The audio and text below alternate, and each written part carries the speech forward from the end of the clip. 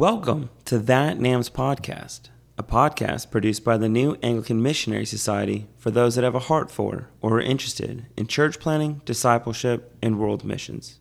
On this episode, Servant General Jon Shuler continues to draw our focus to the clarity Scripture gives us about what Jesus means by disciple. Today, he looks at the toughest 3 of the 9 verses where Jesus speaks on one being his disciple.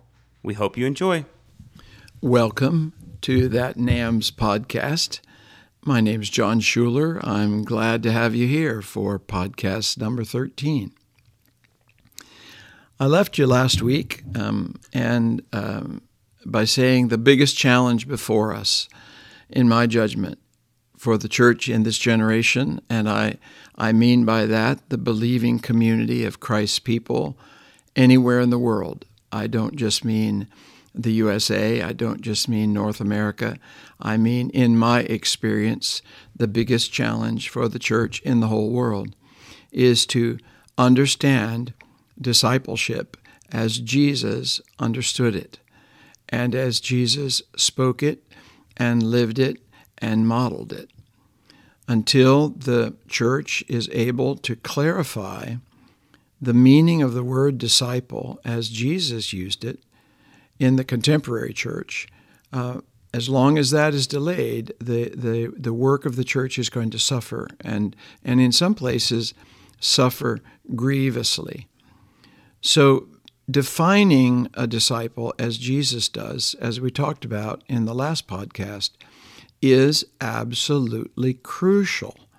Jesus gives clear definition, clear instruction, clear meaning to his use of the word. Now remember, a person could be a disciple of John the Baptist. A person could be the disciple of any of probably hundreds, if maybe not thousands, of rabbis in Jesus' day. So it behooves us, if we are men and people of faith, that we say, what did Jesus mean when he said, my disciple? Well, I want to take you back to verses that you know well, and I pray that by the Spirit of God, you will not be ashamed of the Word of God. Matthew chapter 4, verse 19, shows us and tells us of Jesus calling his first disciples and asking them to follow him and telling them that he was going to make them fishers of men. That's Matthew chapter 4:19. In Matthew 28:19, Jesus gives his final command to his disciples, and he tells them now, you are to go and make disciples of all people, baptizing them, teaching them. Now, until we are clear what exactly the Lord Jesus is giving commandment to, we will, perhaps without knowing it, break his commandments.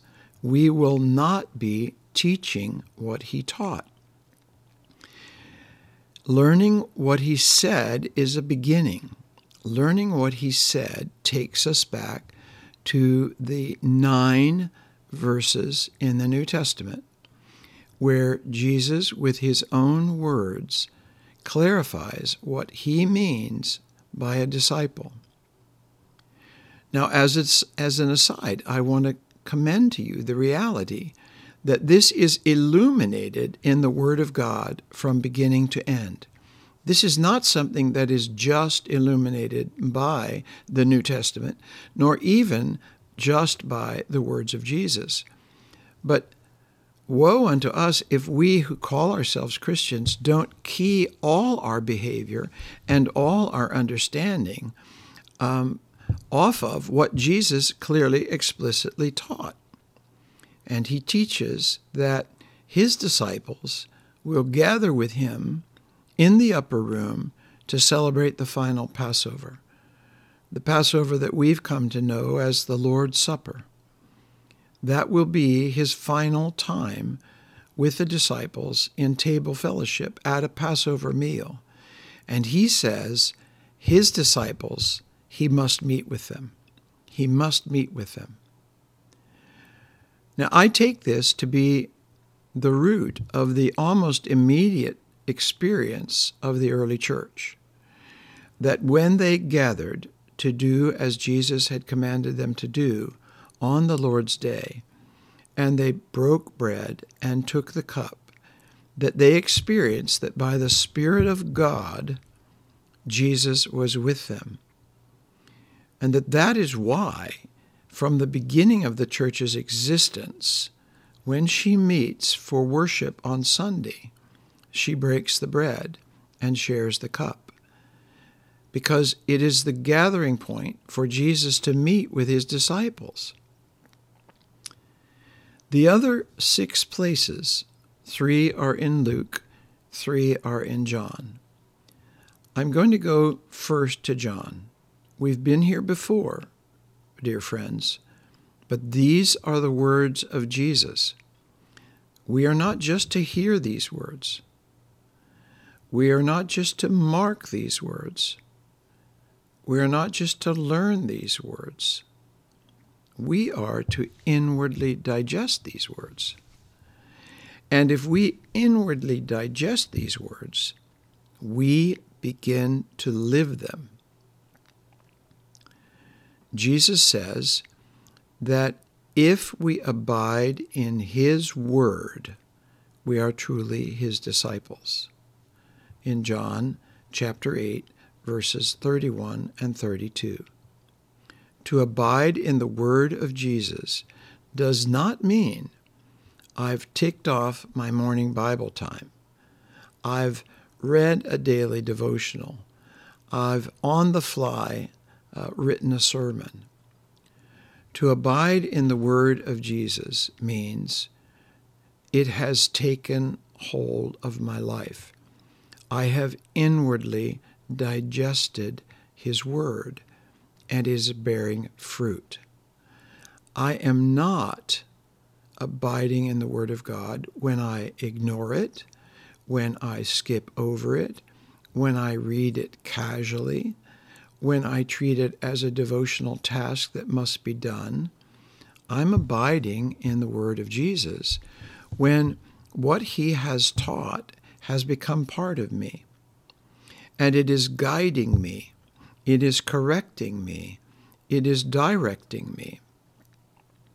It seems to me impossible that we can honestly say we are abiding in the word of Jesus unless almost every day, if not every day, almost every day, we are giving some of the very best quality time of our lives, day by day, to meet with the Lord, with the Scriptures open before us, with a prayerful heart and an open heart and an open mind. This is not sermon prep. This is not classroom preparation. This is love, abiding with Jesus. He teaches clearly that if we are not abiding in his word, and we persist in not abiding in his word, we will be cut off and thrown in the fire. The branch has no life if it does not abide in the vine. Abiding in the word of Jesus day by day means, according to our Lord and Savior Jesus Christ, we are truly his disciples. If that's not how we're living, dare we contemplate what he might be saying about us? The second place in John's Gospel is in the 13th chapter, and a very well-known 2 verses, 13, 34, and 35. And again I say to you, hear these words. These are spoken to the disciples at the Last Supper, on the last night. How those who call themselves disciples of Jesus relate to one another shows the world if they are truly his. Loving one another as I have loved you is a word to disciples. When a Christian husband and a Christian wife are not loving as Jesus loved, dare we consider what he thinks of their discipleship? When members of the same congregation cannot get along, cannot be near one another, do not want to meet, do not want to speak, do not want to sit in the same place or the same time or the same service, the words of Jesus should be ringing in our hearts and our consciences. If you love one another as I have loved you, all men will know you are mine.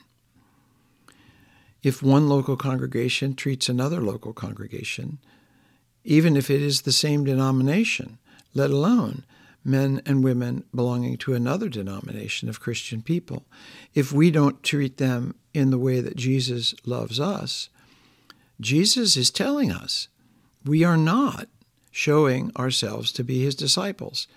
Instead of all men seeing that we belong to Jesus, all men are deciding that the church has nothing to teach them because our own sins and our own behaviors are just as bad as everyone else's. And the third time in John is chapter 15. Chapter 15, verses 7 and 8, where Jesus explicitly teaches that is the sign that we are proven to be his disciples, that other men and women are becoming disciples because of us. We are cooperating with the Spirit of God in other people becoming disciples. And if they have become disciples of Jesus, they are learning to make disciples of Jesus. Fruitfulness means I have participated with the Spirit of God in making one more disciple who himself or herself is now helping to make another disciple. This is what I call the cycle of discipleship. We first hear about Jesus. We first begin to want to know about Jesus. We first begin to hear the gospel. We come to faith. At that point, there's a lot more to learn and a lot more to do.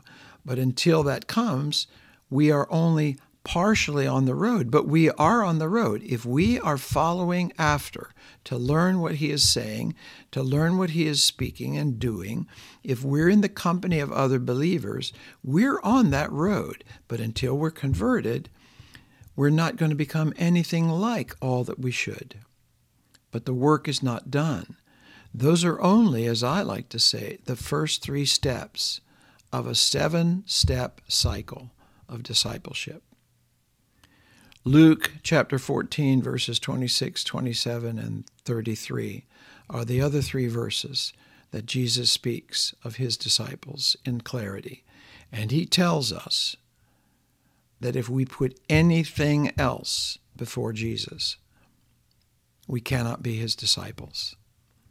Let's come back to those 3 verses, and let's come back to what I call the cycle of discipleship when we gather next week. May God bless you.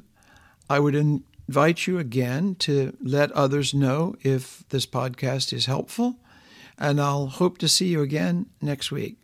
God bless you.